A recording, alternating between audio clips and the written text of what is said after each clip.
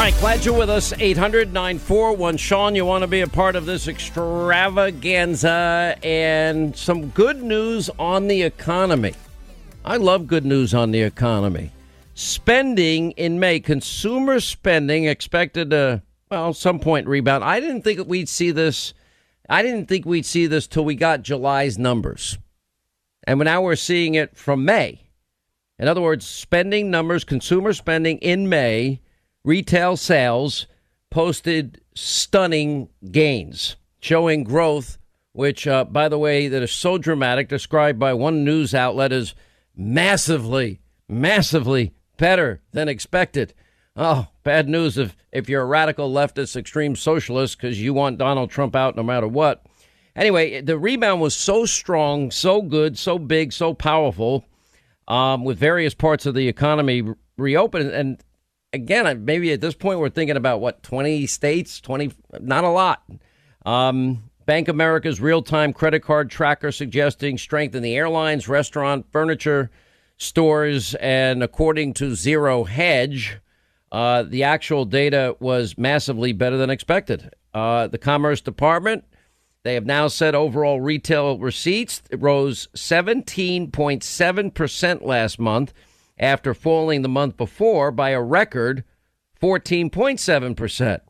Now, that gain exceeded the previous record increase of 6.7% only in October of 2001 as Americans resumed spending, and that was after what happened to America on September 11, 2001. Retail sales, anyway, an amazing jump, amazing rebound. Also strong auto sales. I got anecdotally, I actually have friends that are in the automobile business. I had a problem with my car. I needed a guy to fix it. And I just happened to ask, I bet things are probably really slow for you guys right now. He goes, no, just the opposite. I can't keep enough cars in stock. And I'm like, what? He goes, yeah, people that have been holding back, waiting, they're at home, and they're calling us up. We're bringing cars out to them. We're giving, and he says, actually, we've had a phenomenal couple of months. I said, oh, that's awesome. Anyway, so the closely watched retail control figure, which further excludes building materials, food services, gasoline sales, as well as setting aside automotive-related sales. That was up 11%, the report showed. It's such a big news. It is the biggest jump ever. What else can you say? The biggest jump ever. And, consumer optimism is rebounding a whole lot faster than expected as well. I mean, that's all good news. Why? Because we want to get this country up and working again. America, it's kind of funny. I know so many people that have retired. Friends of mine, people that I know that are older, that I'm friendly with, and all dying to retire. They retire. Another 6 weeks and I retire. Another 4 years, 2 months, and 17 days and I retire. Then they retire. And the next thing that happens is, I'll check in with them. How's retirement? In the beginning, it's usually the same answer. Oh, it's great. Retirement is awesome. Love retirement. I'm like, wow, okay, that's pretty cool. And then you talk to them a few months after that, and what do you hear? Yeah, that's okay. I kind of never thought I'd say this. I might be missing work a little bit. Then you talk to them months later, and they can't stand it. They've done all the fishing. They've done all the golfing. They've done the whatever they love to do thing, hunting, fishing, traveling. The only person, Linda, you'll like this and appreciate this. Who loves his retirement more than anybody, and I never would have expected it, is Neil Bortz. Yeah, but Neil Bortz is out there on the boat. He's in the beautiful water. He's not around. on the boat. No, he's on that Bortz bus. He's on the bus still? I thought he went back to the boat. No, he keeps turning in the old bus and gets like a new bus every year or two. Oh, Lord. And he sends me, no, what do you mean? It's the coolest thing I've ever seen. It's a big, huge, massive, tricked out bus. I mean, It's got TVs and every luxury you can imagine. All right. And even drives the thing. And I'm like, and his wife, Donna, drives the thing. I'm like, I don't know how you drive that thing. And a couple of times early, I expected Bortz was going to be sick of vacation. He's not. He's like, I'm loving it. Doesn't life suck being retired, he always says to me. having a good day, he'll send to me in a bad day. I'm like, all right, if you're having a great time, it's a total Adam Schiff show. Oh yeah, in my life, and I'm like, really, Bortz, I love you, but really, you got to shove it right in my face. He's like one of the few, though. Everybody else, I think I might get back part time. I think I'm going to do consulting. I think I'm going to do this. I'm going to open a new business. I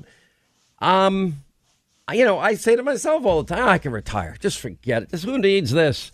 I sound like an old person, right? But I'm just waiting for the conversation to take its way into the woods. I'm just waiting. I'm counting down until we get to the woods again. You really want to go there? I was assuming you were, because that's what happens. We always end up in the woods. I was not planning on the woods at all. We're staying out of the woods today? Okay, where are we going? No, the woods. The woods is simple. If I ever got to a point where I was conscious and I knew it was over, I would throw one hell of a big party. Again, assuming I'm physically able to do it. Okay. And I would then say my goodbyes. I want to be remembered alive, not, this disintegrating person in a bed that, needs his diapers changed. And that happens to people. And I was involved in taking care of elderly people in my life. I don't mind. I didn't mind doing it at all. And it's hard on families, et cetera. I don't want to be a burden at that point, nor do I want to be remembered that way. That's why I'm against open caskets. I want my casket closed. Thank you very much.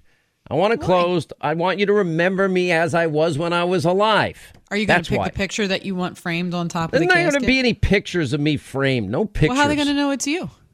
You just have to guess. You'll have to have faith in the two people that I have that will have knowledge of it. Oh, Ethan has a great idea. We'll have a picture of you in your dojo sitting on top of the casket. You in your finest moment. Okay, I don't have. I'm hoping this doesn't happen anytime soon. I'm not planning on this. I don't want anybody to die. But it is. I don't know. All right, let's get. So what you're really saying is, for Father's Day, you want people to go out and get live for your dime for yourself. You want a Bortz bus. No, I don't want any of that. I just can't imagine that he really likes it. But a lot of people I know, they think it's going to be the greatest thing ever. Listen, I go fishing usually once a year when I go out fishing. My kids like to fish. Okay. And I'll go on that one long trip, and I just can't wait to get back home. I hate, and they always want to do the full day. Now we'll do the half a day. All right, half a day plus. That's it. I'll pay for the full day, but really make it like a little over a half a day. I can't imagine you wanting to do it in a hurry, considering how relaxed and how calm you are all the time, I know people get enjoy. I'm guilty. I don't know what it means to relax. I have no idea what that means. I think on the right boat and the right trip, a full day you would enjoy, personally speaking. No, I wouldn't. I'm just telling you. One of those big tuna, one of those big marlin, you would enjoy it. You would definitely get the physical. Listen, I am the biggest fan of Deadliest Catch and Wicked Tuna. Love those shows. I watch those shows. Man, especially lately, it's been more Deadliest Catch. I watched a lot of seasons of Wicked Tuna. And it's a dangerous job. I don't know what that was. James screaming in there somewhere. What happened? He's laughing, so it's okay. Anyway, so I honestly, I just want to, that would fascinate me. Getting one of those, where do they go fishing? The Bering Sea, I guess, somewhere, I forget. For Deadliest Catch, it's the Bering Sea, yeah. Yeah, okay, so, and they drop their crab, what do you call those? Crab, not nets, pots. Cages, pots. Okay, yeah. Drop them in the water, and then they come back. And you're getting swells 20, 25 feet, man. This thing is rocking and rolling, and it's dangerous. Some people die on these boats, and they actually, tell you about the people that died. And then you have the frustration. You're getting nothing. You go out there, you put the pots out, you go back later, and you get 3 crabs that you have to throw back. And then all of a sudden you hit the jackpot. Then you hit the jackpot again. Then you hit the jackpot again. Then you're on a roll. It is so cool what they do. And then you find out at the end who made what, how many pounds is it in Wicked Tuna, what's the color, and then you sit there, the guy that takes a look, cuts the tuna, all right, looks at its color, very oily, da-da-da-da. They look at, that's, not the greatest. You're only getting $14. Always going to the negative. Or $24 and then they hit the jackpot on another one. And it's about the quality. The demand is there. There's been, I guess, a shortage of tuna, but I don't know if I could do it. I don't think Linda's cut out for that either. But you're so much younger, you can't even be thinking about that ever, and none of you can. I mean, you lost me at crab pots. This is worse than football. I have no idea what you're talking about. All right, literally. Do you like to eat crab? I like, all crab food. Cakes? I'm not a picky eater. Do you like crab legs? I like everything. Do you ever have colossal crab legs? No. Never? No. I've never been on a fishing boat. I've never been fishing. You don't have to be on a fishing boat. You can actually buy them in the store. No, I've never bought them in the store. I don't like to see them moving in the case. It freaks me out. I don't like that. Oh, boy. It's very upsetting. No, you can actually get them frozen. Okay. Yeah. All right. Anyway. All right. Let me get back to the show. It's been very informative. Thank you, Sean. Anyway, so we have good news there. But now I think I got off on this tangent because now things are coming back. You don't appreciate work unless you're not working.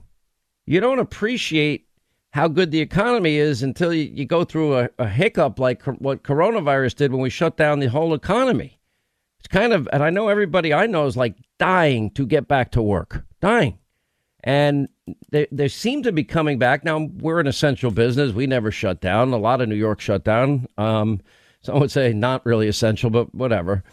But everybody on our team, radio and TV, they all worked, and they worked hard. But I know people that, can't work.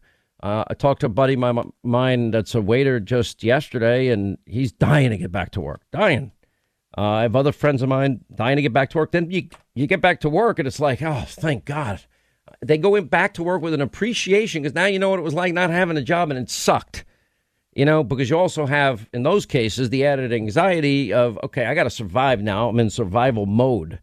I know my local food bank was literally, begging people to help, and I was glad to do it in my case, but there were so many families that, and somebody was made an observation. Well, they're coming in nice cars. I said, okay, they're coming in nice cars, but they don't have any money. So that's why they need the food to just temporarily get them over. Or maybe it was while Nancy Pelosi was busy funding the National Endowment for the Arts and the National Endowment for the Humanities and the Kennedy Arts Center that she didn't have, she was playing politics, and otherwise people could have gotten money earlier that was meant and designed to help them. And the money, for example, the loans that were given small businesses in part were so that you keep your employees working, even if maybe they're not doing the same amount of work, just to get over the hump. You level the curve a little bit, and then you have the decline, and slowly we're getting back to normal. We're going to have to deal with the hot spots when they happen. But everybody I know has an appreciation for work that they didn't have before. Now, my team doesn't know anything else, but if you work for me, there's certain rules. I buy lunch for radio, I buy TV for dinner. Why? Because I'm generous? No. It is a sinister trick. So they don't leave their desks. And the stuff that Linda orders is the weirdest crap you've ever seen in your life. It's disgusting healthy. Orange soups and green, mush, everything. Because I'm not ready to go into the woods yet. Disgusting. I want to live a little while. Okay, I'm not. If I meant not eating that crap that you eat, I'd rather die. Hey, I'm starting to eat kale too, so calm down. Okay. Well, I don't know. You've been influenced, a bad influence. Okay, whatever. You guys have fun. Anyway, all right, as we roll along, 800-941 Sean, you want to be a part of the program. The level of ignorance among Hollywood celebrities, Chelsea Handler, Jessica Chastain, let's see, Jennifer Aniston, Jennifer Gardner, Michelle Pfeiffer, they're actually praising Louis Farrakhan. Louis Farrakhan, Nation of Islam, is a virulent anti-Semite.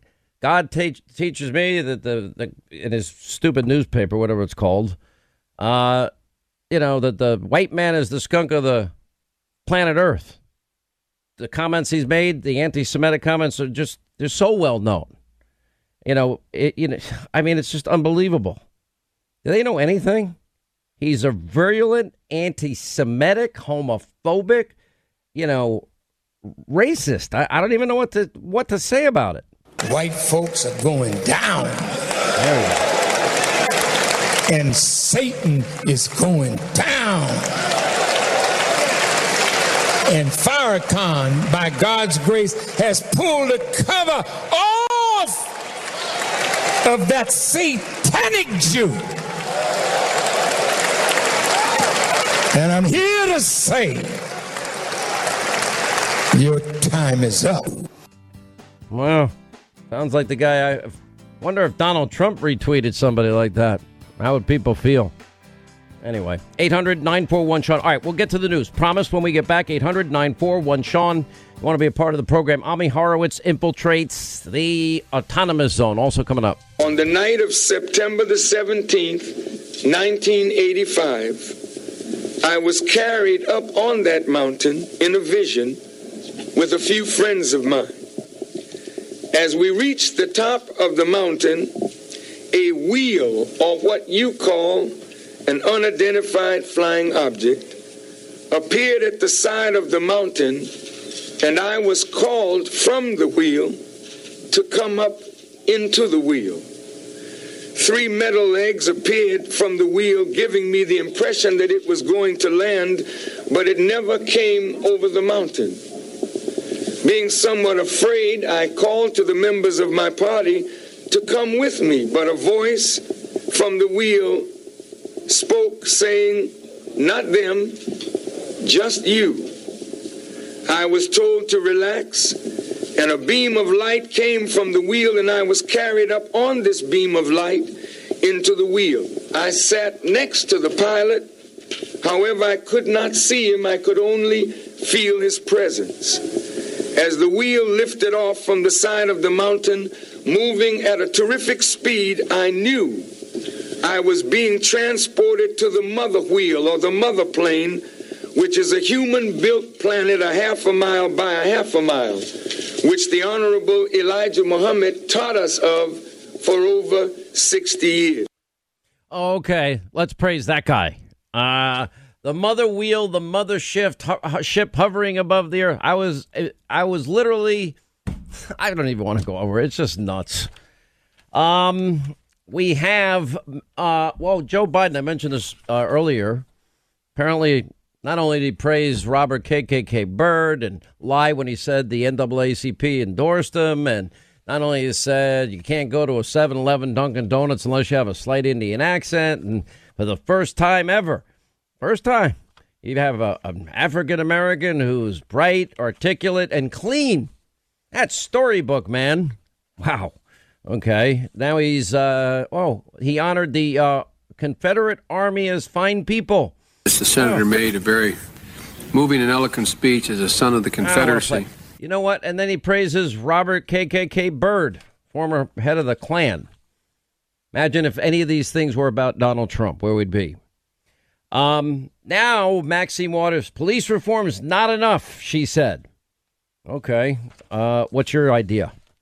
Because defunding the police isn't going to work. It's not going to happen.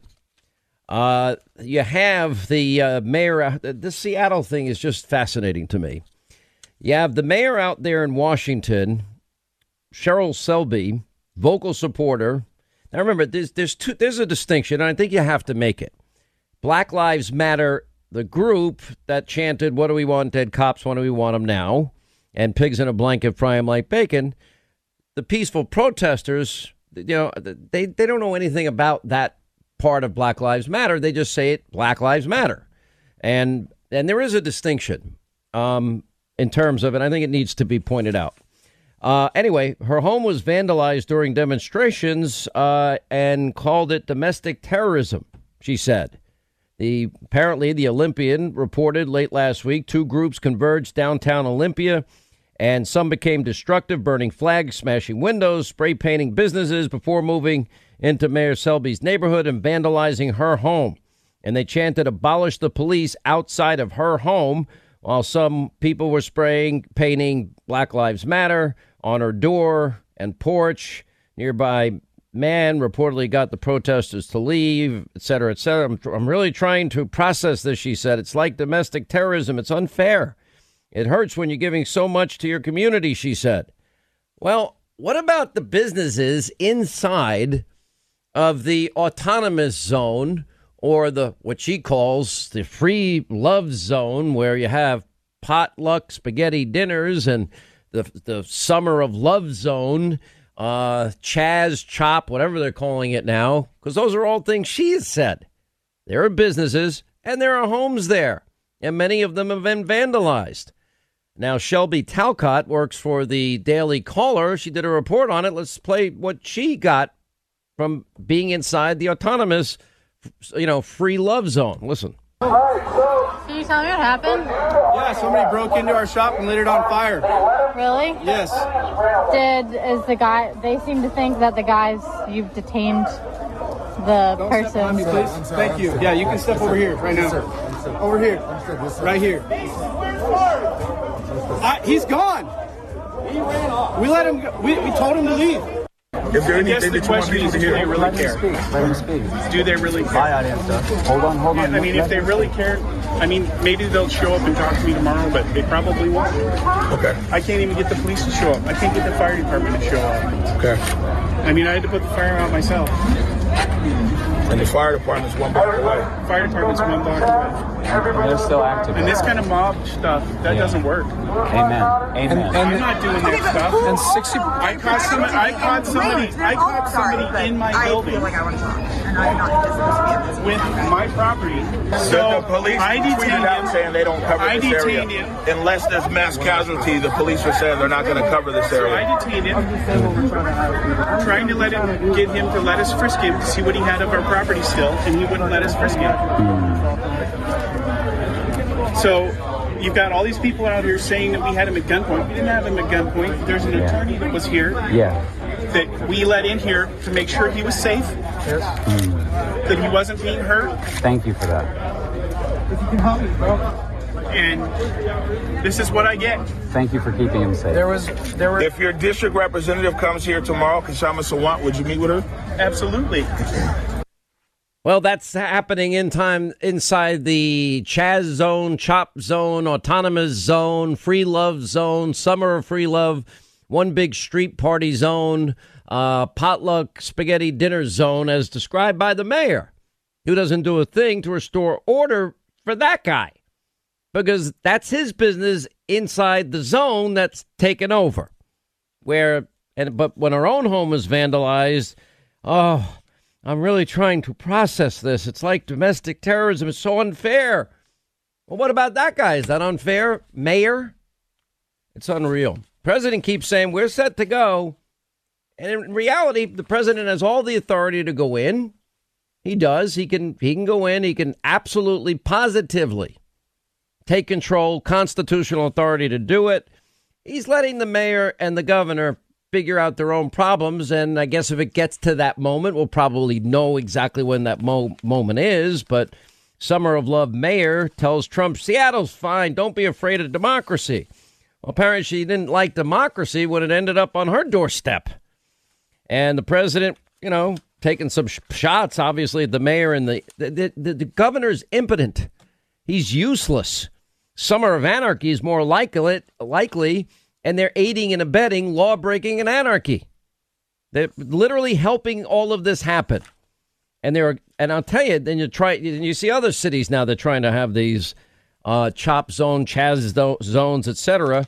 Ami Horowitz will join us at the top of our news roundup hour. He's actually infiltrated the autonomous zone. Cops have been completely abandoned by the mayor. Is a Seattle radio talk show host. Jason Rance was on Fox and Friends saying that officers with the Seattle Police Department feel like they've been completely abandoned by the city's mayor, adding that they are right to feel that way. Made the comments the day after the Seattle police chief announced that she had empathy that policing will never be the same following the national outcry. Now, we can make improvements. Absolutely we can make improvements. The president outlined them today. And the president went into great specificity and great detail. Now, unless somebody's life is in jeopardy, he's banning chokeholds. He's also talking about new training. The president also talked about, by the way, unless there's a life-threatening situation and you got to fight for your life, then it's whatever you got to do to save your life, which everybody would understand. And also the president, what I like the most is he said, we can come up with other ways that that police can defend themselves and defend cities that are non-lethal but actually work. I've never been a fan of these stupid stun guns. I think they're awful.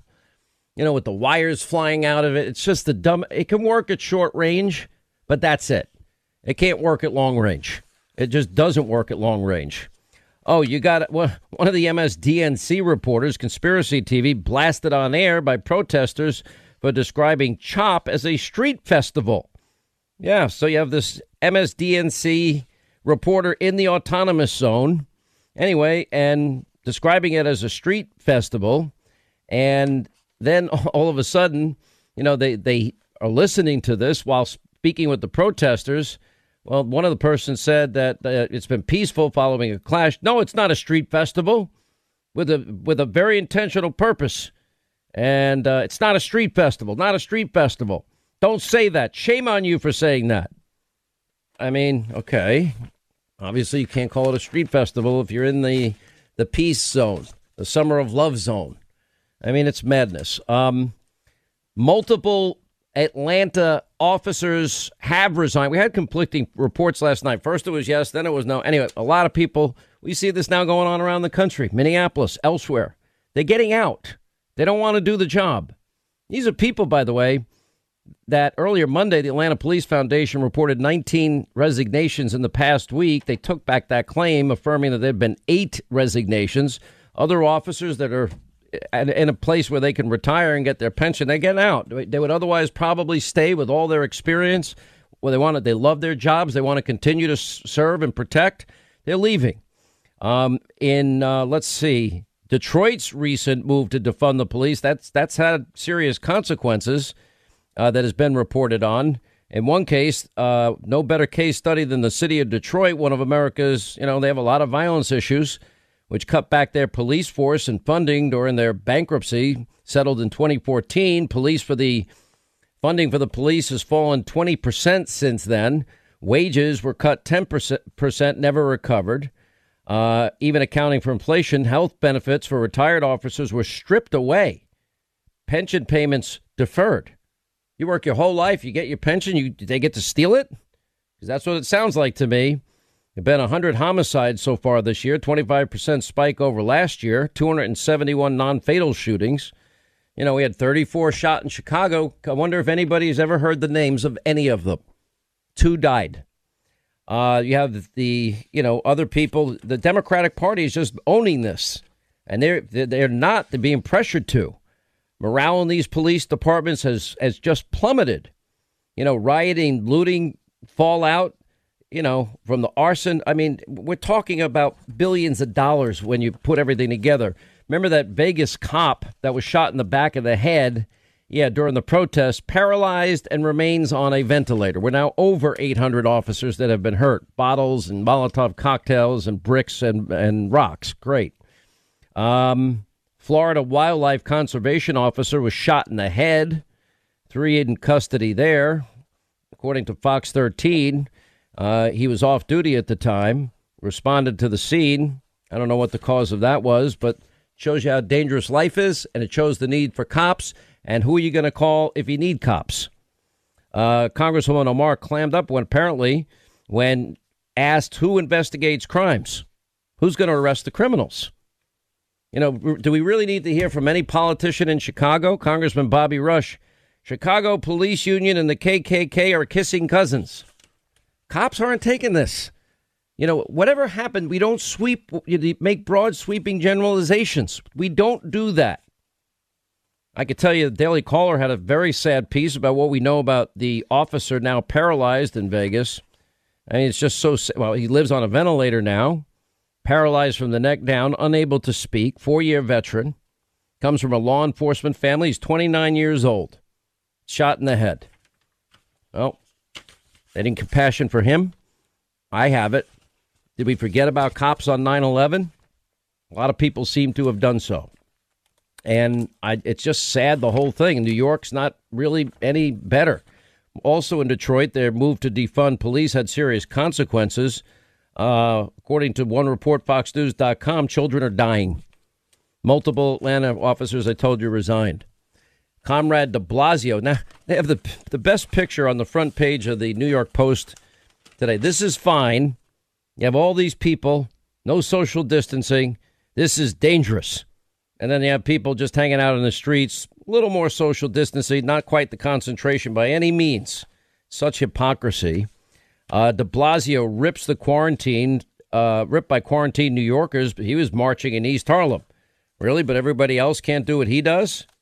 He also had, he locked up some of the parks where kids play, and people just took out the bolt cutters and said, no, we're going to do what we're going to do.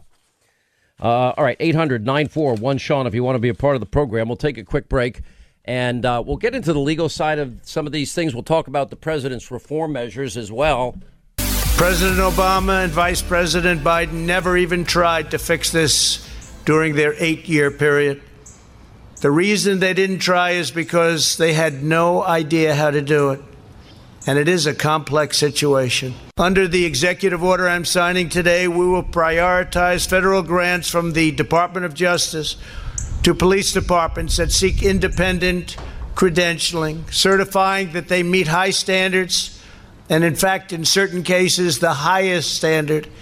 That's where they do the best, on the use of force and de-escalation training. For example, many believe that proper training might have prevented the tragic deaths of Antoine Rose and Botham Jean. As part of this new credentialing process, chokeholds will be banned, except if an officer's life is at risk. And I will say we've dealt with all of the various departments, and everybody said, it's time. We have to do it. Additionally, we're looking at new advanced and powerful, less lethal weapons to help prevent deadly interactions. New devices are being developed all the time, and we're looking at the best of them. And cost is no object. No object. Under this executive order, departments will also need a share of information about credible abuses so that officers with significant issues do not simply move from one police department to the next. That's a problem. And the heads of our police department said, whatever you can do about that, please let us know. We're letting you know. We're doing a lot about it. In addition, my order will direct federal funding to support officers in dealing with homeless individuals and those who have mental illness and substance abuse problems. All right, glad you're with us. Hour 2, Sean Hannity Show, 800-941-SEAN if you want to be a part of this program. Joining us now, David Schoen, civil liberties attorney. By the way, he's also now working on Roger Stone's case, and former board member of the Alabama Civil Liberties Union. Horace Cooper, legal commentator, co-chair, of the Black Leadership Network Project 21, author of a soon-to-be-released book, How Trump is Making Black America Great Again. Welcome both of you back to the program. Eliminating chokeholds, more training, looking for new technologies, non-lethal options for police that are effective, and hopefully that means less death in these encounters. That obviously wouldn't have helped in the George Floyd case. None of that ever should have happened. We all agree on that. But let me start with you, Horace, and ask you about the president's reforms today. I think the database idea is good, too, because we keep finding out cops involved in a lot of these incidents have a long history of this. Transparency, information gathering is always good. It's great for local communities. It's great for the media to put in context what's happening. I am a big fan of it, and I know the president has been striving as much as possible to demonstrate that this federal government is interested in the lives and livelihoods of Black Americans just as much as it is for the rest. This is another good example of that. And, I just think a lot of it's overdue. David, we always talk about, we learn a lot of things. We learned a lot with coronavirus. You don't put COVID-19 patients in nursing homes and long-term care facilities like New York, New Jersey, Pennsylvania, and, Governor shut down Whitmer. They made a lot of dumb decisions. Very different down in Florida, where they literally used every agency and the National Guard early to go into those facilities to protect the most vulnerable. So we learned things. For example, it infuriates me that the Gardner case ever came about. Why? Why are we wasting, precious police time going after a guy selling a Lucy cigarette? It's stupid. The whole thing was totally, completely, utterly stupid and unnecessary. What this cop did in the case in New York was horrific. You get different circumstances, different times. I like body cams. I like more training. I like some of the ideas that the president, accountability, a national database on cops if they're having incidents of accusations of misconduct, etc. And again, new technologies that are non-lethal. I like all of that. Yeah. Yeah. Well, you're right on. I've read about some of your suggestions. You're right on track. The president is on track today. This idea of outside accountability is key. There's only so much, though, a president can do. So much of this is on a local level. It matters that he cares and that he's acting. Let me give you real quickly a case that's a paradigm for the kinds of problems he's identified and that hopefully would be fixed. Jermaine McBean is a young 33-year-old information technology engineer, African-American, living in Broward County, Florida. He has, for a hobby, he gets an air gun. He's walking home with it. He's stopped by 3 cops who end up shooting him and killing him. As that case develops, we see the cops lying about it. We find out that the Broward County Sheriff's Office, under Sheriff Israel, has 66 officers charged or investigated for crimes like kidnapping, robbery, rape, assault, all sorts of things. Law enforcement officers. One officer on that department killed a man, put back on the force, 3 weeks later, killed someone else. Accountability and outside investigation would matter. There were 167 civilians killed in Broward County in the 30 years that the prosecutor was the prosecutor leading up to this killing. Not one officer ever was disciplined or indicted until the killer of Jermaine McBean was indicted, Peter Peraza. He gets indicted, and now the police union takes over. These police unions are incredibly powerful. They help put the judge in office. He gets indicted for killing Jermaine McBean, and he claims stand your ground. There's no business for a law enforcement officer to have stand-your-ground immunity, so the case gets assigned to a local state judge put in office by the union, moonlights with the defense lawyer in the case, and he undoes what the grand jury did. He dismisses the entire case on stand-your-ground with phony findings. That's what infuriates the public, and that's what greater accountability does. And by the way, the Obama Justice Department did nothing in that case. So let's not talk about what could have been. I contacted them.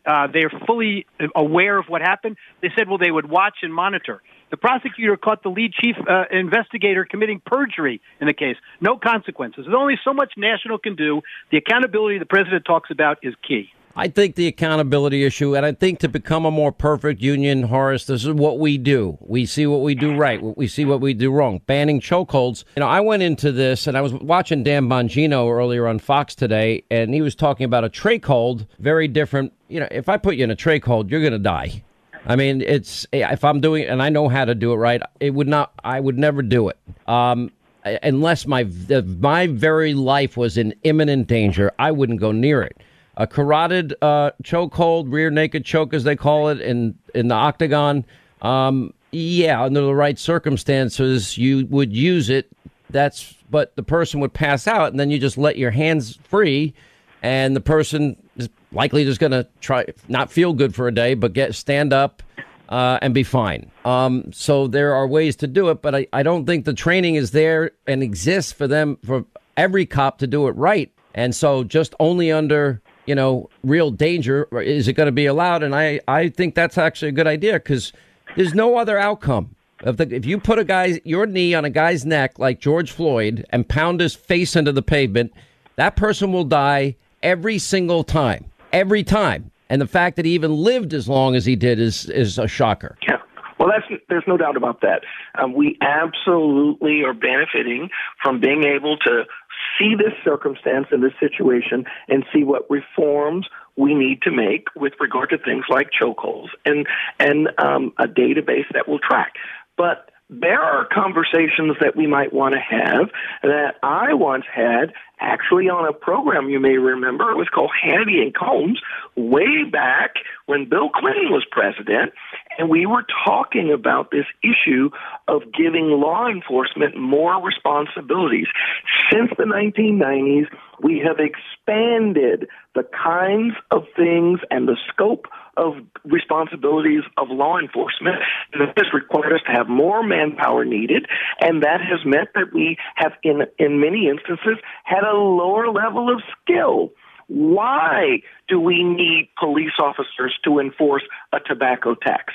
Why, when the mayor of New York says that you can't have a large sugary beverage, is that something for law enforcement? Why is misgendering something that we bring law enforcement in?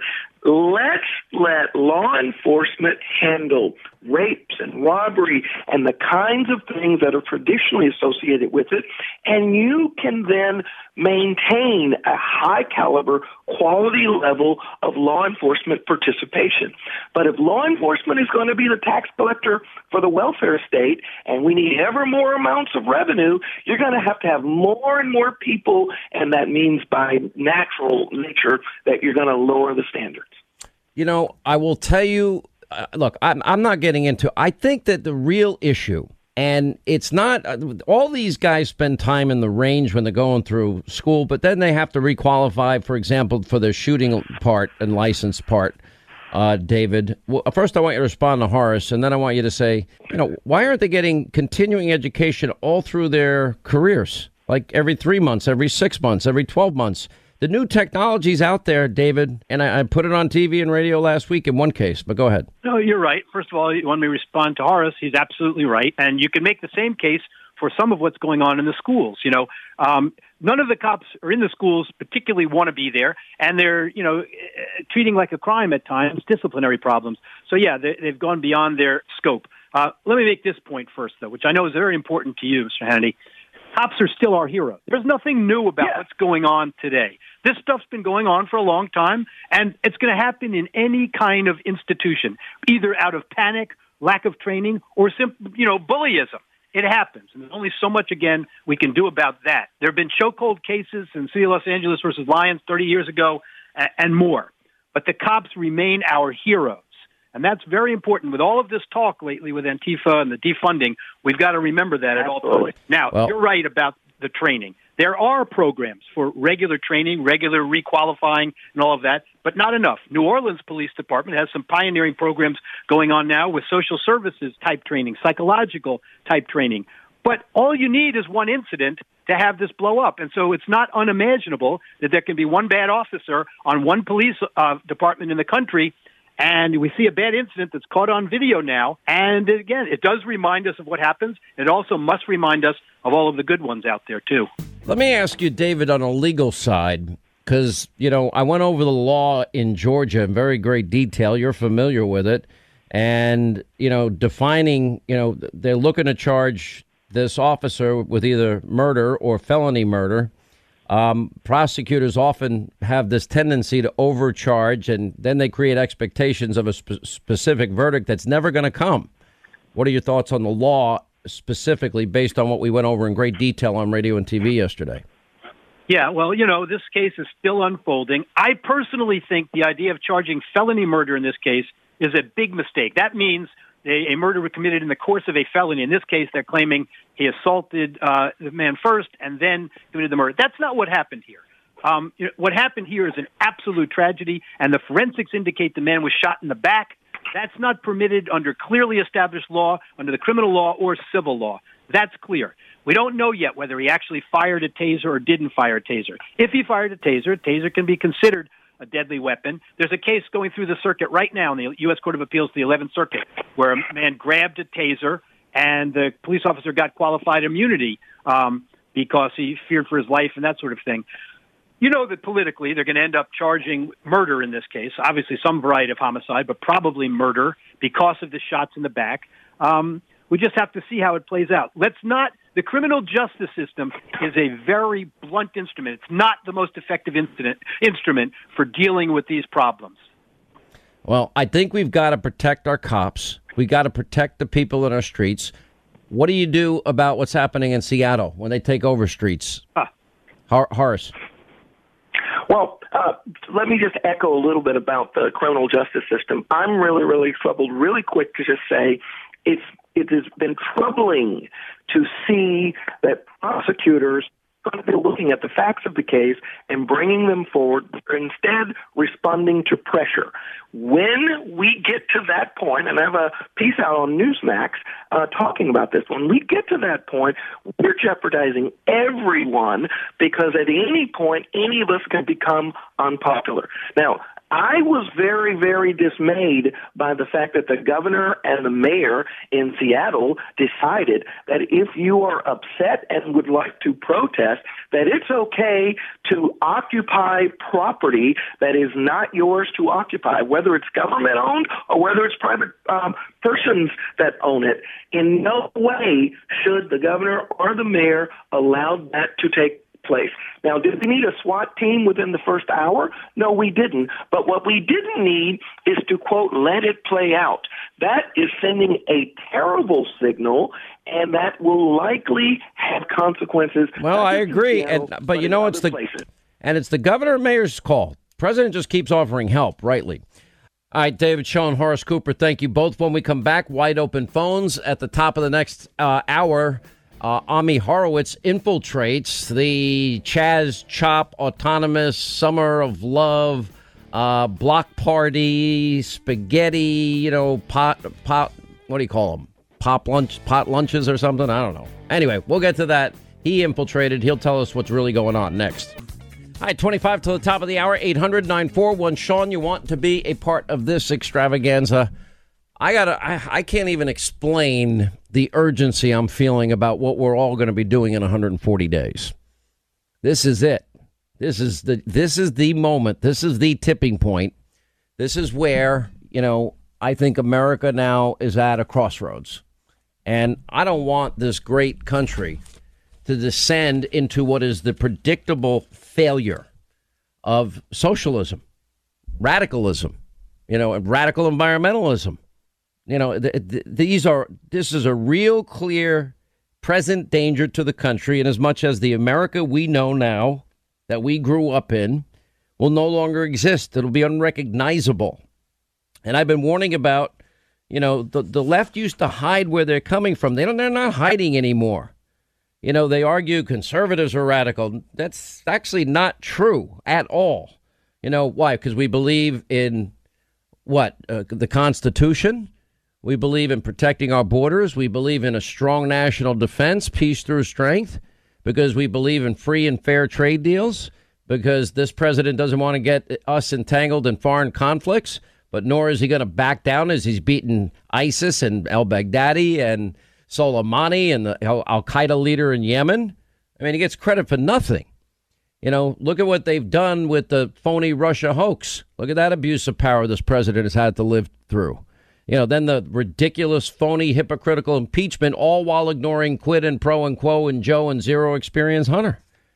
What does the Democratic Party want? Everything's going to be free school, free pre-garden, pre-K, free college, free health care, free guaranteed student loans and jobs and government healthy food and retirement and Medicare for all. And it's unsustainable. The history of socialism is this history of failure. It's chapter 4 when my book comes out, Live Free or Die. This is it. I've written the definitive case. I'm not going to spend a lot of time on it today, but we do have a special first edition box set if you want to give a special gift to Dad. And you just got to go to Hannity.com. And it's actually pretty nice. It's a very nice gift. You could even get it on Sunday if you're like me and procrastinate. And if you didn't get your dad something, get your dad something. It doesn't have to be my book. Get him something. I mean, we always celebrate Mother's Day. We always seem to forget Dad's Day. But you know what? I was explaining this to somebody. Linda, you might be interested in this. It's like most of my guy friends, right? We all have guy friends. You have girlfriends, right? I got all kinds of friends. Oh, you're friends with everybody. I mean, the whole world talks to you. I talk to nobody. I love talking to people. It's my favorite thing. You love talking. I know. You talk to everybody. Talk all morning, all afternoon, and all night. Talk. And when I seem to be in the right business then, right? And I want to talk. You don't want to let it. You don't even want to talk to me, which I can't blame you. I love talking to you. I'll talk to you all the time. I'll talk to you all the time. You have a tendency to talk over me, but other than that, you're fine. But anyway, Hannity.com, by the way, if you'd like to get this for your dad for Father's Day. You can even get it last minute. Now, here's the thing. And I was talking about the idea. I always feel that it's my job. I feel the urgency. I have this little scale thing that I tell Linda about once in a while. There's certain, some of my friends, family members, they don't have any urgency in life. They have low blood pressure. They're the ones that are never going to get sick. They're the ones that, okay, well, all right, I'll get that done, 400 days from now. I'm like, now, we got to fix it now. That's just the way I roll. I think you're a lot like me in that way. Other people are more chill, and I admire that they're chill, but I just don't know how to do it. No, I've never been that way, can't be that way, never will be that way. It's just never going to happen. No matter what, I feel urgency, and I just think that like fathers in particular feel, and at least most like my guys that I know, they feel an urgency about, okay, I got to pay for college, I got to put money away for this, I got to try and save for that, I got to do this. It's a really good point that you make, which is, a lot of people. I agree with you that there seems to be more of a focus on Mother's Day than Father's Day. And I think a part of that is just, it's like you always go to your mom for all the things. You're like, I got a boo-boo, I'm hungry. Ever since you're a kid, right? This is what you do. At least that's the way it is in my house. But I think, we have to remember our dads. And, I know the one thing that I got from my dad and my mom growing up, but my dad especially, he was really into politics. He was really into history. And, he was like, you got to know where you come from to know where you're going. You got to learn from your mistakes. He's like, if you make a mistake, that's fine. If you don't learn from it and you do it again, that's not fine. And listen, I think that's what Live Free or Die is all about. It's like, you guys got to know the history of this nation. Oh, my God. It's scaring. It's speaking of urgency, it's just, I'm feeling it. Right. And you look at the autonomous zone, right? And we look at a lot of the people in the autonomous zone. It's a lot of young people. Like, they haven't really gone out into the world yet and done a lot of the work. They don't have kids yet. Like, they don't even, like, once you have a child, all bets are off because you're a wreck. The rest of your life, you're a wreck. You got an Achilles heel because you're always worried about your child. So that is the one thing, that is the only one thing in life that I can really genuinely say I worry about. You always worry about your kids. Always. But the thing is, I hate, my kids hate when I talk about my past. They're like, their eyes roll over. You washed dishes. You did, they don't want to hear it. I realize they just don't want to hear it. They don't care. It's not the life they've lived. They've made great achievements on their own merits. They don't need to hear Dad's story again and again and about their grandparents and about their great-grandparents and about, they just don't need to hear it. Well, my mom and dad always say that when I was a teenager, they got very stupid. When I was around 25, they got real smart again. And my father had a similar line. My father's line was, how did I survive all these years without you? How did I survive? It actually became a big family joke. How did I ever survive? It's true. Well, I tell my kids all the time, I'm not your friend. Maybe later in life I'll be a friend. I'm not your friend. I have I am here to tell you this is it. This is what the reality is. This is what the truth is. These are what the consequences will be. Don't like it? Tough. Be a parent. You can be a friend later, 100%. I have a slight softer side. I'm not quite as soft as you, but that's it. I'm just... But it's the hardest job you'll ever do and the most important job you ever do. It certainly is. And, we've got Ethan on our show who's got his son, he's got Caleb. a little baby. He's getting big. How old's the baby now, Ethan? Just over 1. Yep. I remember a year ago. It's a very interesting day. That was a unique week. That was a unique week on the program. I think all of us will remember that to the day we die. We're actually preparing like a medevac, if I remember correctly. Well, you were. The rest of us were living in normalcy saying, no. My idea would have worked. Ethan was fine with it. The only one who wasn't fine with it was you. And maybe his wife. And of course, you just can't ignore... Oh, the wife didn't care. She wouldn't have cared. Sure. She might have cared. Might have. Oh, now you tell me because you were sucking up to me a year ago telling me I'm always sucking up to you, Sean. You First know that. of all, it is not sucking up. It is being a team player. No, he sucks up to you. If we're going to be really honest, he sucks up to you more than me. First of all, nobody sucks up to me. Okay, my name's not on the bottom of the check. Complete. All right, let's have a vote. Ethan, oh my God, you suck up to Linda? Seriously? No. Be honest. Honestly, I will Your do. voice went up. I think that this is You a thing totally for the suck up to entire her. team. No, I think Jason, does Ethan suck up to the Linda? Tell the truth. No, nobody does that. I don't know where you're hearing these things. It's all in your head. You're been both hit too much in the suck-ups face now. Right this moment, you're being suck-ups. I think both of you. everyone works their ass off on this team. And Everybody does. We all I appreciate agree. each other. So if something goes wrong, we're going to try to help each other no matter what. See that? Oh, it's a good thing you wrote this book last year because, you're starting to lose it. I don't know. Where these ideas are coming from, and Sean. I'm losing. I am losing it. I'm feeling at 140 and then since you are, I'll take it over for you and just remind the audience that Father's Day is 5 days from today. Yeah. So, get online, get on Hannity.com, get a gift that matters that you can have a conversation about with your family, that you can bond with Dad over and get his perspective. This is the book. This is the definitive conversation. book on what is at stake. Our history, the Democratic agenda, what exactly, because I don't even think most people, because this is not what you do full time. And it's hard to buy for Dad. How many socks and ties and golf balls and I don't know, whatever else, it's always a struggle, Yeah, this is like by the way, really my nice family gift. hates me because they can buy me nothing. Okay. Oh, nice shirt here, Uncle James. Well, first of all, giving you for a the shirt gift here, is Uncle annoying James. because you don't like to be surprised. It's actually very annoying. Anyway, so we're going to go through the history of what made this country great. We're going to go through the failures of socialism. We're going to give you a chapter and verse on the Democratic 2020 agenda. Yeah. We're going to show you how bad the deep state was and how we got it right and why it matters. Impeachment, that failed attempt to destroy the president. The mob, the media, we go after them full force. The real oppressive underpinnings of leftism, extremism, radicalism.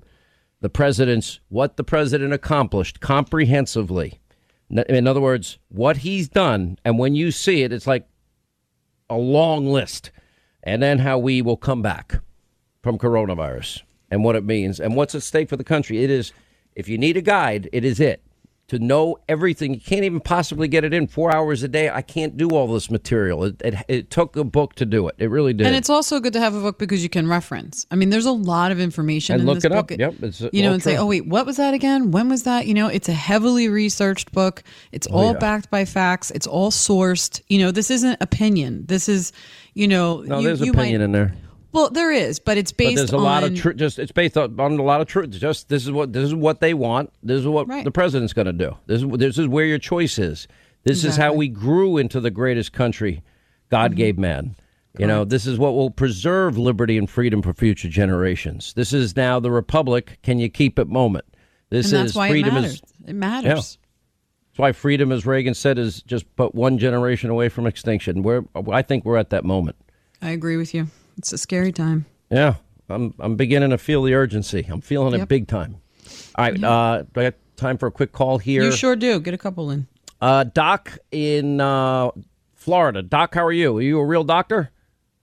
Sean Hannity, you are the voice of the Republic, my friend. What's up, my friend? My name is Dr. Drake, but I am Trump's number one African-American fan. I am winning over Democrats by walking them past their emotions.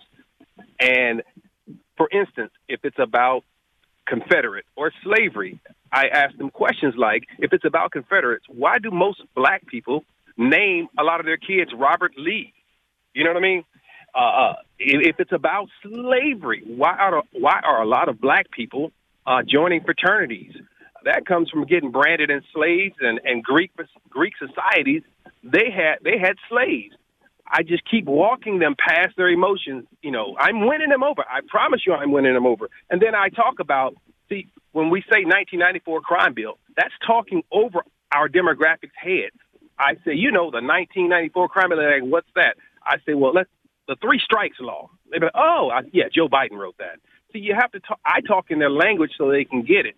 Just telling them what Joe Biden did means nothing unless you explain to them what it is. And then I talk about, say, Robert Byrd. They'd be like, who is that? I show them that he was a Klans member. I show them all that. And then I tell them whose mentor it was. I break it down so well so they can see what the real deal is. And then I show them what Trump is doing for this great country. Trump is the perfect person to have in office right now, because who else would you want to have in office to get this country back on track? Sean, I appreciate what you are doing. Thank you for being the voice of the Republic. In every situation, I show them that Trump is actually for America. And I really appreciate what you are doing, Sean. Thank you for being consistent and being the voice. I love you. All right, Doc Drake, you're a good man. I appreciate the call and your kind words as well. Who is it? And Jamie, every time we just try to have a normal conversation with you, it just goes right to insults. Is that against the law? Is it against the law to insult a man in blue? I understand that it's not a normal conversation. You guys get called all the time. Why we're concerned?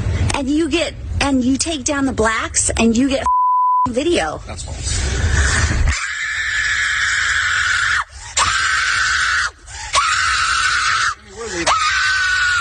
Have a good day, Jamie. We're leaving. I want him arrested for physical assault. We're here to have our demands met. So every single day that I show up here, I'm not here to peacefully protest. I'm here to disrupt until my demands are met. You cannot rebuild until you break it all the way down. Respond to the demands of the people or prepare to be met with any means necessary. By any means necessary. That's not just a slogan. No. No. No, it's not a slogan. It's not even a warning. I'm letting people know what comes next. A response to violence is not violence itself. The Seattle Police Department turns in their badges. We'll have made a move forward. Do you, in other words, not defund the police, abolish? Abolish the police state.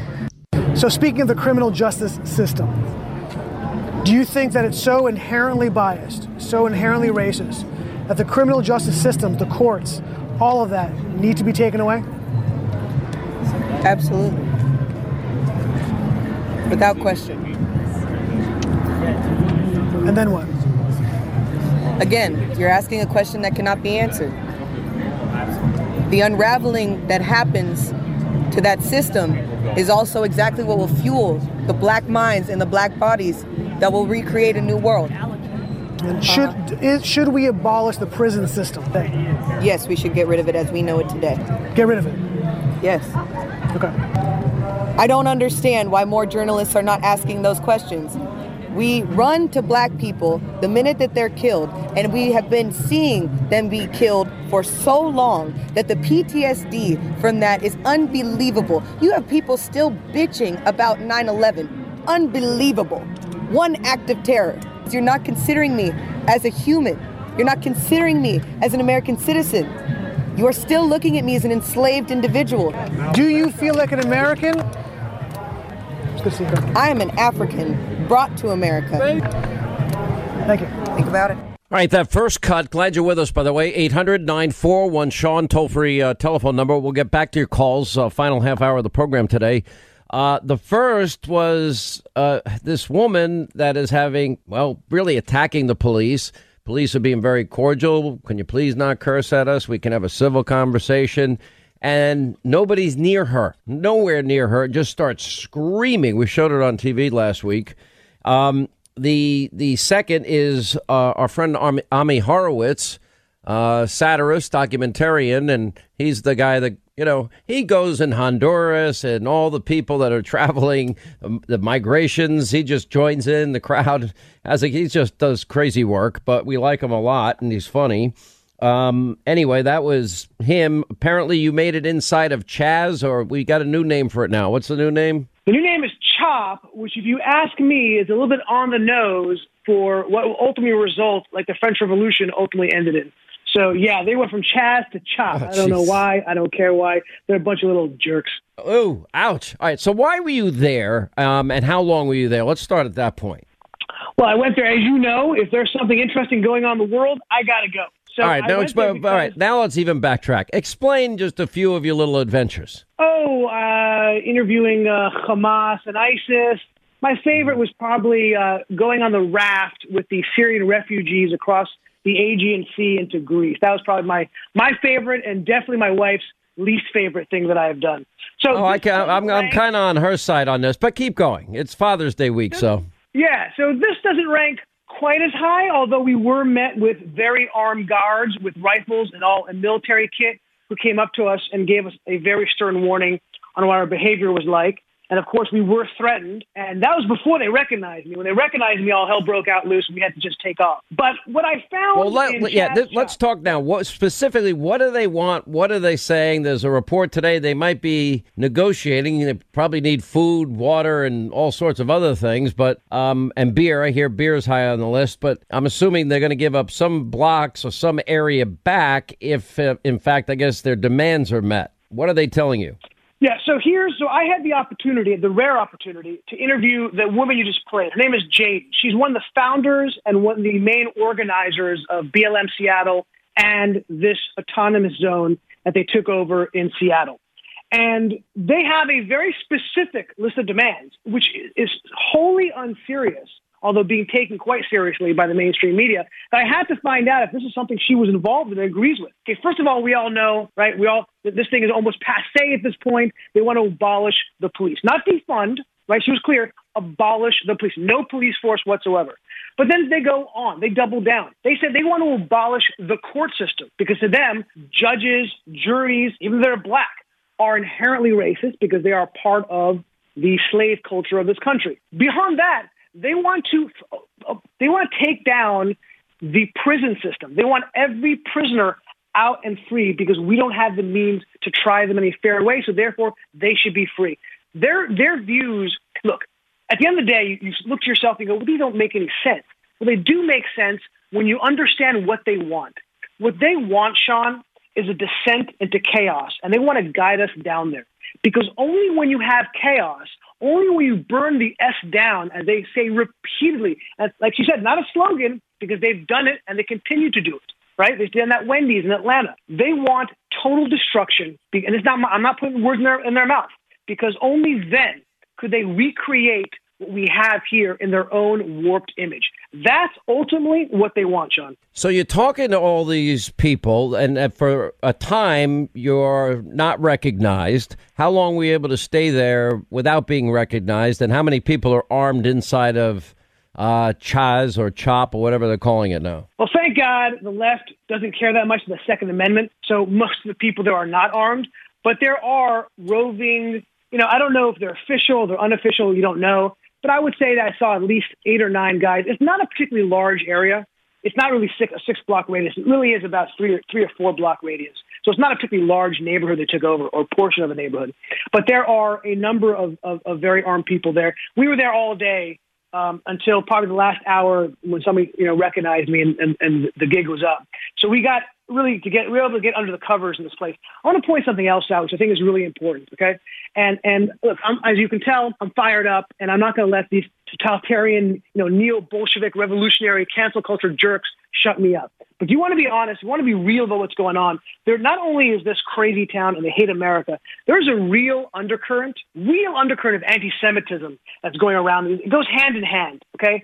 You saw Ice Cube tweeting multiple anti-Semitic tweets, and he's looked upon as a hero.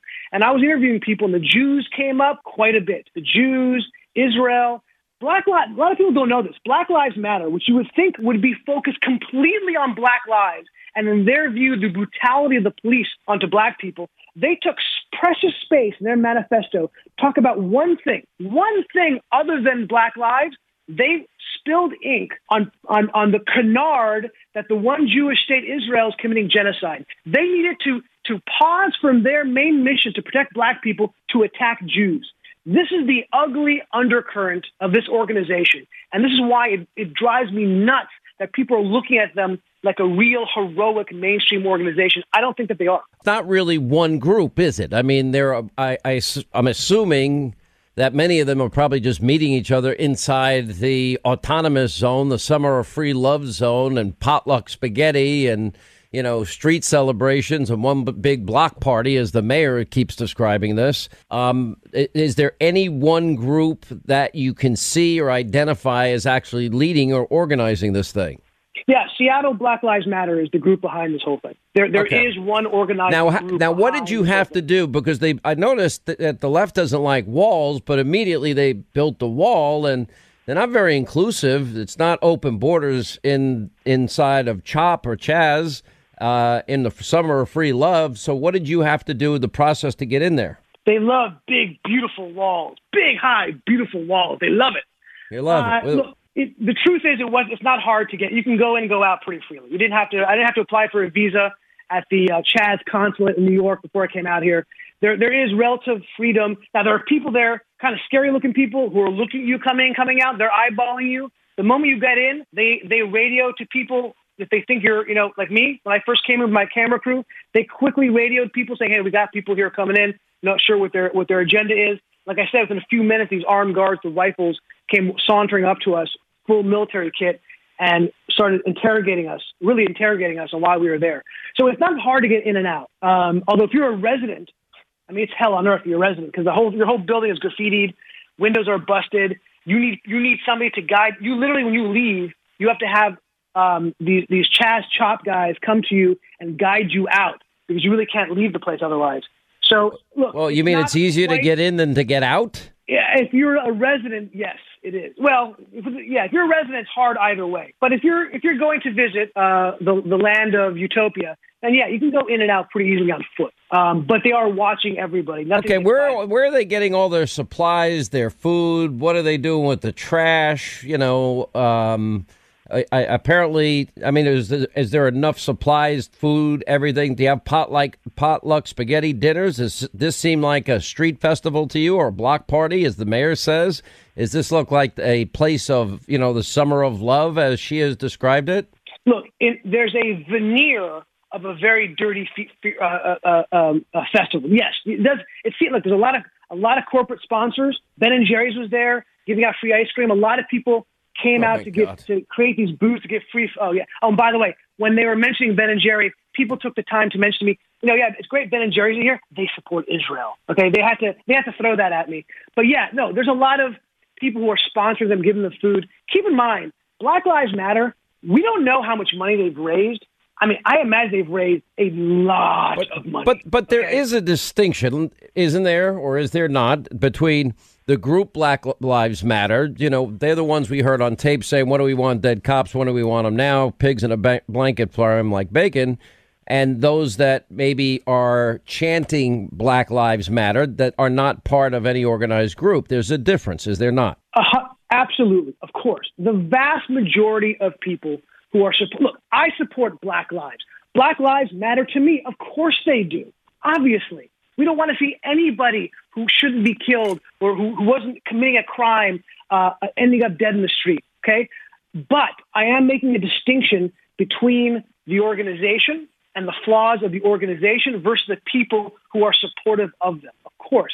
Now, if you ask me, again, when I was in New York and in Seattle and Minneapolis, I was all over these places. The people who are protesting, when you ask them, do you support the violence? The vast majority, and I spoke to hundreds of people, the vast majority of the people I spoke to, white, black, young, old, they told me that the violence is justified over and over again, on camera, off camera. Wow. I want to make that clear. All right, clear. stay right there. Ami Horowitz is with us, and he infiltrated the CHOP zone, the CHAZ location, the autonomous zone. We'll get more details on the other side. Then your call's coming up. All right, final minute and a half. Ami Horowitz is with us. He made it into and chronicling and interacting with folks at the autonomous zone, CHAZ, CHOP, whatever you want to call it. All right, so you gave us what their mission statement is. That's all well and good, I guess. And their list of demands, that's fine. Where are they getting their support from? Where's the food coming in from? Where's the medicines coming in from? Have you seen any violence within the walls of the autonomous zone? So I didn't see any violence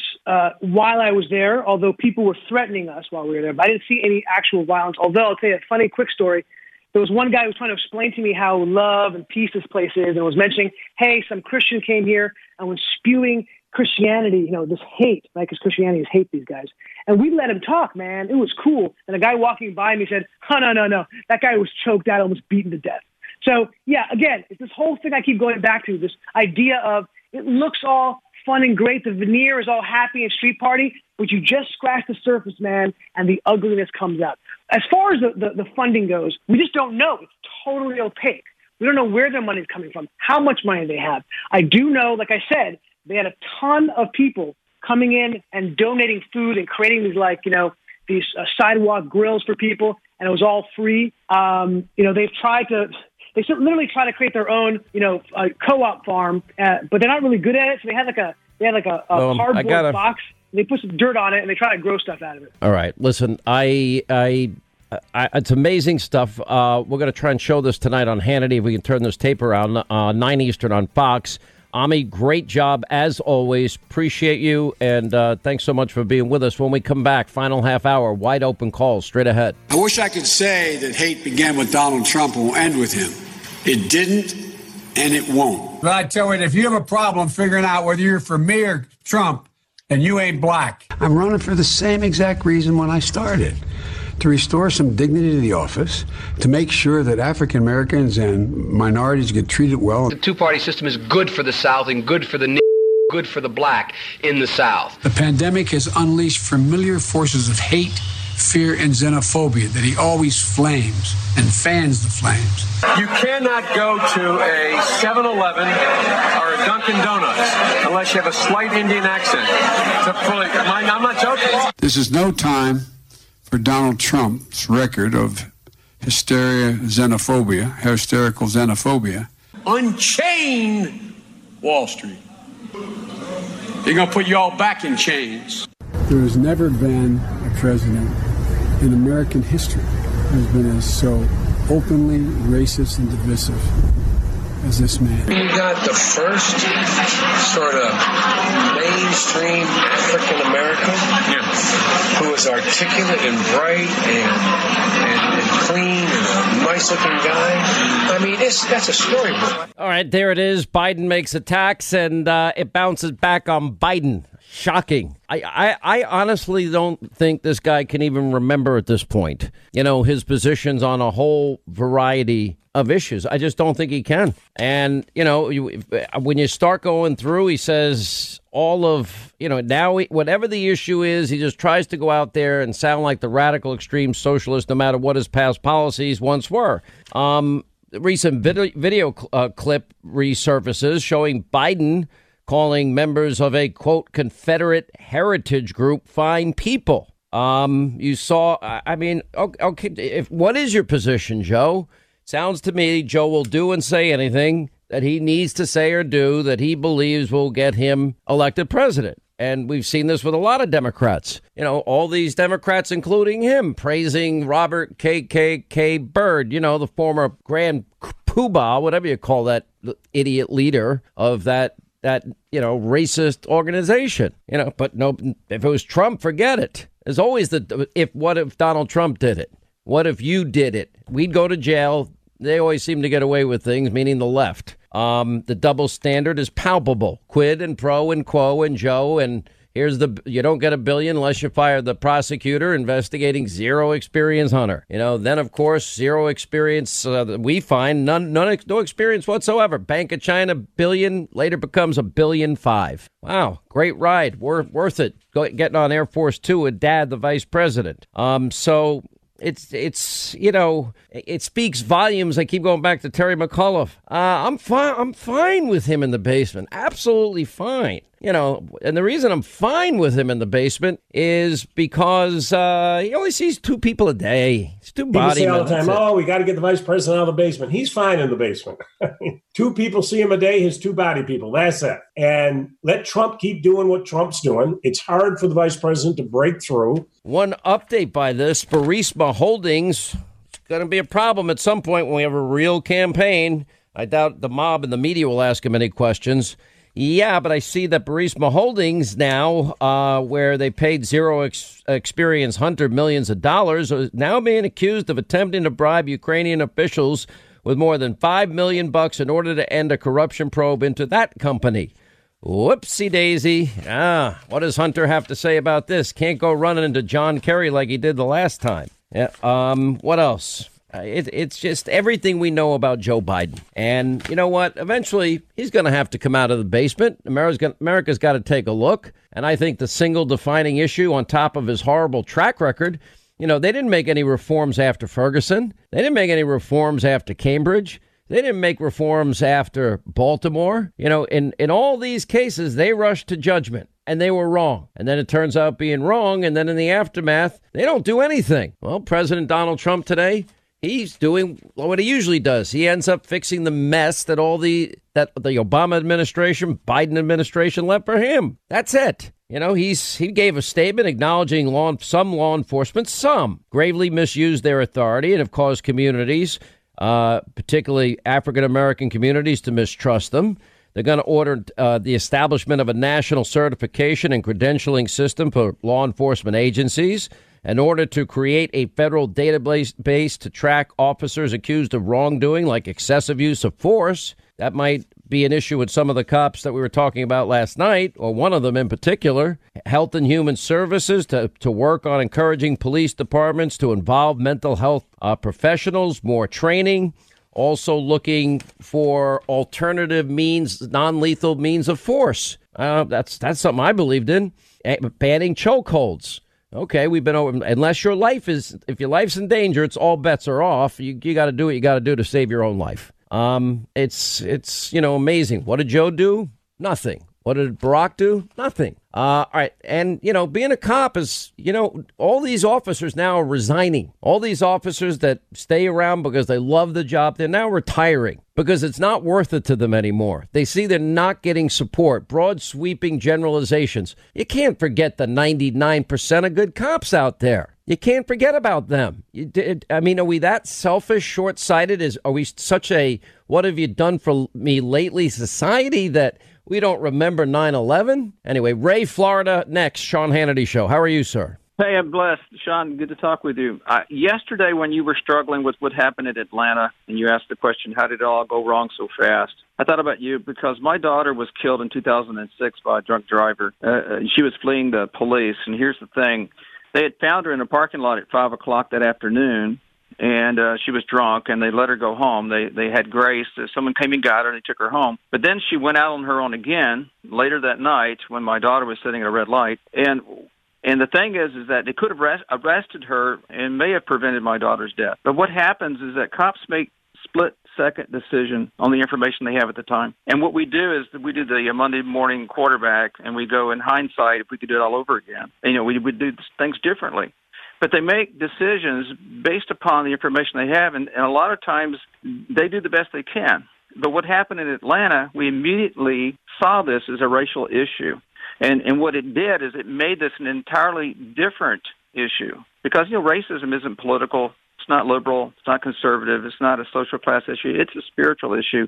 I heard you say many times, that we've all sinned and fallen short of the glory of God. And that includes everybody, regardless of your skin color. There's nobody is a sin, and we can't pass a law to fix that. We have the Ten Commandments, but people still kill, they still commit adultery, they still bear false witness. And the only way we can solve this is we repent, we forgive one another, and we strive to love our neighbors as ourselves because, we need to look at each other as God looks at us as one race. We are one race. We are. I agree we are. We're all children of God.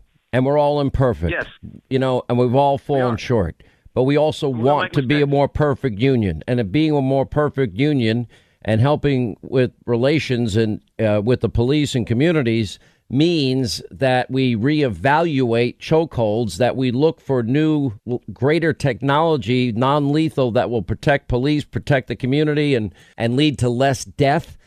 We can do that. There are so many other things that we can implement as well. I certainly believe that, just my limited training, me being a student of the arts, I can tell you, looking at both these cases, which are very different, but looking at both of them, it is the lack of training it's so bad. Let me just be blunt. It's awful. It's just, I am shocked at the lack of training. We can fix that and be a more perfect union. And I think I like the idea of helping on the mental health side of things. Cops can't know everything.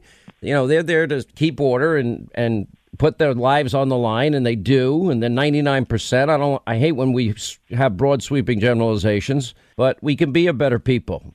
First thing you do is you got to recognize your mistakes. What do we do wrong? What do we do wrong on coronavirus? Watch for time. Well, and by the way, thanks for the call, Ray. What do we do?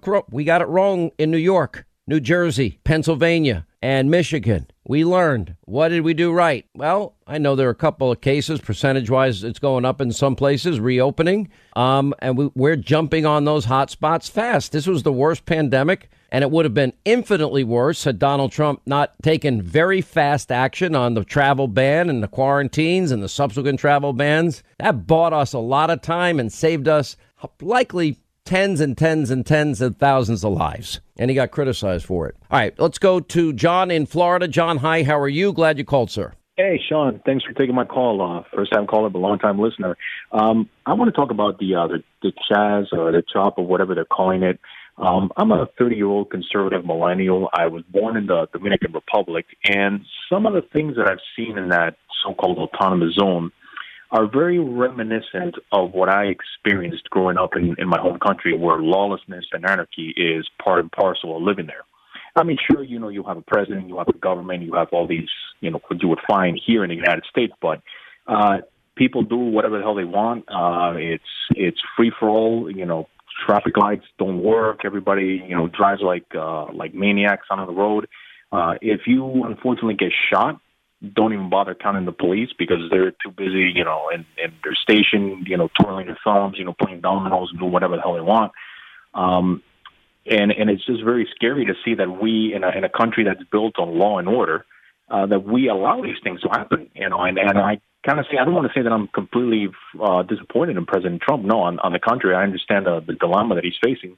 But, he should realize that neither Governor Inslee nor the Seattle mayor are doing anything to quell this problem. And he should invoke the Insurrection Act and say, look, I gave you both of you plenty of time to get your act together. If you're not going to do it, I'm going to do it for you because this is not going to fly here. They have tried it in other parts of the country, in Texas and other Republican states. They've tried this, and sheriffs and everybody else said, nah, we're not having that here. But of course, when you're in a liberal state, lawlessness, anarchy, and a disregard for the rules seems to be the name of the game. Trump needs to realize there are American citizens in these places that are suffering because of Democratic governors and mayors that just simply allow their citizens to do whatever they want and are suffering because of it. So Trump needs to realize. I don't think the president. Listen, if it gets bad, I'm sure the president will go in. We'll know when that moment is. I don't think it's going to be. There won't be any ambiguity. In the meantime, the lunatic governor and the lunatic mayor that won't and refuse all help from the president and don't believe in law and order and that are even praising the anarchy and anarchists, you know what? It's their problem. They own it. If it has to get cleaned up, it will. But it's really their job. That is not Donald Trump's job. He's offered help. He offered help again today. He's offered help yesterday. He's offered help the day before. They don't want it. They don't want it in Chicago either. All I know is 34 people got shot this weekend in Chicago and 2 were murdered. And I guarantee you, if I did a poll of this audience, I bet nobody can name one person that was shot and killed. Not one. And we have weekends before. What? The worst weekend single day of killings, ever.